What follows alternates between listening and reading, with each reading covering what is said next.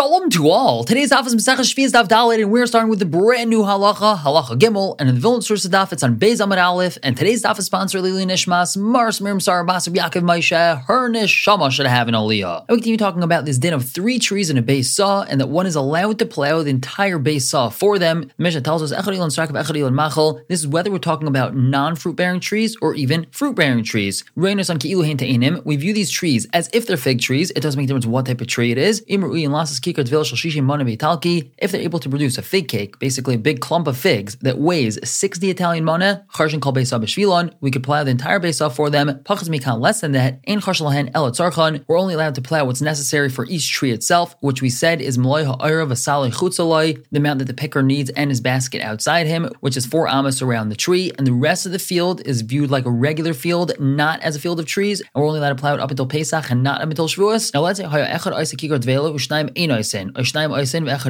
say one produces and the other 2 don't, or 2 of them produce and 1 of them does not. We're only allowed to plow what's necessary for them until all 3 of them each on their own produce 1 kikar dvela, and even if 2 of these trees produce 3 kikar dvela, making up for that third one that doesn't, that's not enough. Each one on their own has to produce it, and this is umishloisha vatisha, from anywhere between 3 trees and 9 trees. What about hayu asar? Let's say there's 10 trees, asar ulamala, or from 10 trees and upwards. Bein oisen bein she'ein oisen, whether or not they each produce this amount, charshin kol Beis Saw b'shvilon, we could plow the entire Beis Saw for them, meaning they do not each have to produce 1 kikar dvela. Now the Mishnah continues with something not connected to what we were just talking about. Shnever, because the pasuk says, "B'charsh v'katzar tishbais," you shall rest or you shall desist from charsh and katzir, plowing and harvesting. Ein tzarich lemer charsh v'katzar shvi'is. The pasuk doesn't have to tell us about plowing and harvesting on Shemitah because we already have a different pasuk telling us that. So what's the pasuk telling us? El charshal erev shvi'is shenichas l'shvi'is. The pasuk is telling us that plowing erev Shemitah is usher if that's going to be beneficial for going into Shemitah, meaning for something that's going to be growing on Shemitah. And further, v'katzar shvi'is shuyaytz l'maytz shvi'is, harvesting on Shemitah in regards to something that comes out matzah Shemitah, meaning something that grew on Shemitah is usher to be harvested like regular, even though it's matzah Shemitah now. Now, Rabbi Shmuel has a totally different drasha from the pasuk. Machar rishos av katzir rishos. Just like plowing is always a rishos, there's never a mitzvah to plow. So too, the only harvesting which is usher is harvesting of rishos. Yatzek tzira omer. This excludes the harvesting of the omer, which is a mitzvah. Now, it's actually machlekes Bavli and Yerushalmi how to understand this. Bavli learns this in regards to Shabbos. Just like there's no mitzvah of plowing, if land already has been plowed, there's no mitzvah to replow dafka l'shem mitzvahs omer, and therefore all sorts of plowing is usher on Shabbos. So too, the type of harvesting that's usher on Shabbos is only one of rishos. This excludes harvesting the carbon omer. Even if barley was already harvested, it has to be harvested l'shem the carbon omer, and that's doicha Shabbos. Now the Yerushalmi, on the other hand, learns this regarding Shemitah. The only harvesting on Shemitah that's usher is like that of plowing, which is never a mitzvah, as opposed to Ketzir Ha'omer, which is a mitzvah, and that's permitted to be done like normal on Shemitah with none of the normal restrictions. And moving down on Beis on top, the Gemara quotes the Mishnah, Echad Ilan Strak v'chulu. Now the Gemara asks, Lama Amru Te'enim, why does the Mishnah say that we gauge every single tree based off of a fig tree, even if it's not a fig tree, even if it doesn't produce any fruit? The answer is that's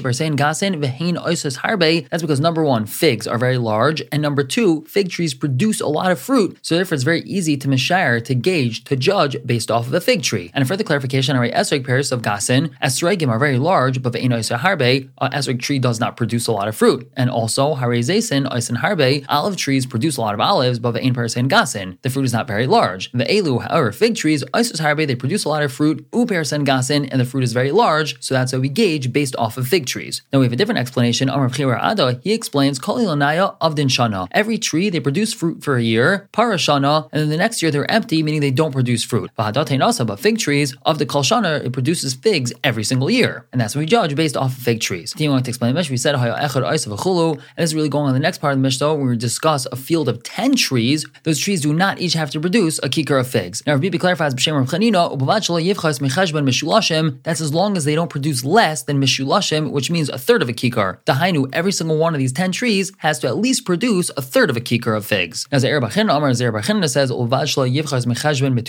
as long as they don't produce less than a ninth of a kikar of figs. Each tree does not have to produce a third, rather a ninth. Another discussion, let's say there's 4 trees in this Beis Saw, and there's enough space in between them that the cattle can go through with its kalim, which we had said is 4 amos, and that's the minimum requisite distance in between trees. trees. However, Shnayim, there's another 2 trees, ve'ena bakar over bekelev, and they're so close together that the cattle cannot go through with its kalim. Mikivin she'ena bakar over bekelev, since the bakar cannot go through with its kalim in between these 2 trees, atroya oisan kilu chamisha, we view it as if there's only 5 trees. That's because, as we've said previously, since these 2 trees are too close together, one of them is l'me'akar kaima, it's going to be uprooted, and therefore we view it as if there's only 5 trees here and not 6 trees, which means we only have to have 5 kikar of devela being produced and not 6. Now another scenario, hayu chamisha, let's say there's 5 trees and they're too close together. Tifluket Rav Shimon Rabbanan, this is subject to the machlokes Rav Shimon and Rabbanan that we have from Mesechus Kalayim. The Tanin Taman, we have a Mishnah over there in Mesechus Kalayim, Karam Shuna Tu Al Pachas Me'arba Amos, a vineyard in which the vines are planted less than 4 amos apart from each other. And we learned multiple times in Kalayim that there has to be a minimum of 4 amos in between the vines. So Rav Shimon says, Einoi Kerem, it's not considered a Kerem because they're too close together. Whereas V'chama and V'cham say, Kerem, it is a valid Kerem, V'roinus Amtsoyes Kilu Einon. And we just view the middle vines as if they're not there. Since some of the vines are going to be uprooted, the Chum say we view it as if vines 2 and 4 have already been uprooted, and we only pay attention to vines 1, 3, and 5. And we're going to apply the same machlekes over here by Shemitah. If we have 5 trees that are planted too close together, Reb Shimon would say that we are not allowed to be chayrish the entire base off for them, whereas the Chum would say that we view trees 2 and 4 as if they're not here, as if they're uprooted already. However, that means we still have 3 trees over here, Hayam and Alpha on top, and we're allowed to be chayrish the entire base off for them. We continue explaining the Mishnah, which had said, Shenar B'char Shev'Kasar Tishbais. And this seemed like a non sequitur in the Mishnah. It doesn't seem to be talking about what we were talking about in the Mishnah. So the Gemara clarifies, Loi Asya Deloi Al Reisha. Now in Yerushalmi, the word Deloi is like Bavli's word Ella. So the way this would be read is Loi Asya Ella Al Reisha. This is only going on the Reisha, meaning this is going on the first Mishnah, which we had said that there's a Chiyuv Teisefes Shevi'is, that we have to stop plowing even before Shemitah comes in. And that's what our Mishnah is telling us, Ein Charshel Lahen El Tzarchan. We're only allowed to plow it if it's necessary for the field right now, and not if it's going to impact the field during Shemitah. Shneimar, because the pasuk says, B'char Shev'Kasar Tishbais. And lastly, we brought Rabbi Shmuel's opinion, which had a different understanding of this pasuk, Ein Tzarach Chleimer V'chulu, and we'd explained this is talking about Katsir Sa'omer, which is permitted like normal on Shemitah. So the Gemara clarifies, Rabbi Shmuel Kedate, Rabbi Shmuel L'Shitasai. Rabbi Shmuel Rabbi Shmuel holds, Eina Omer Ba Misuria. The carbon Omer is not allowed to come from Surya, and it has to come from Eretz Yisrael. And therefore, he learns this pasuk in regards to Shemitah, Yatza Katsir Omer Shi Mitzvah. This excludes the Katsir Sa'omer, which is a mitzvah, and therefore it's allowed to be harvested like normal, even on Shemitah, as opposed to Shitas Rabbi Kiva that holds the Omer could come from Surya. Therefore, according to Rabbi Kiva, it'd be usher to harvest the Omer like normal during Shemitah because we could just bring it from outside Eretz Yisrael. We're going to stop here for the day and pick up tomorrow with a brand new halacha, halacha dalid. For now, everyone should have a wonderful day.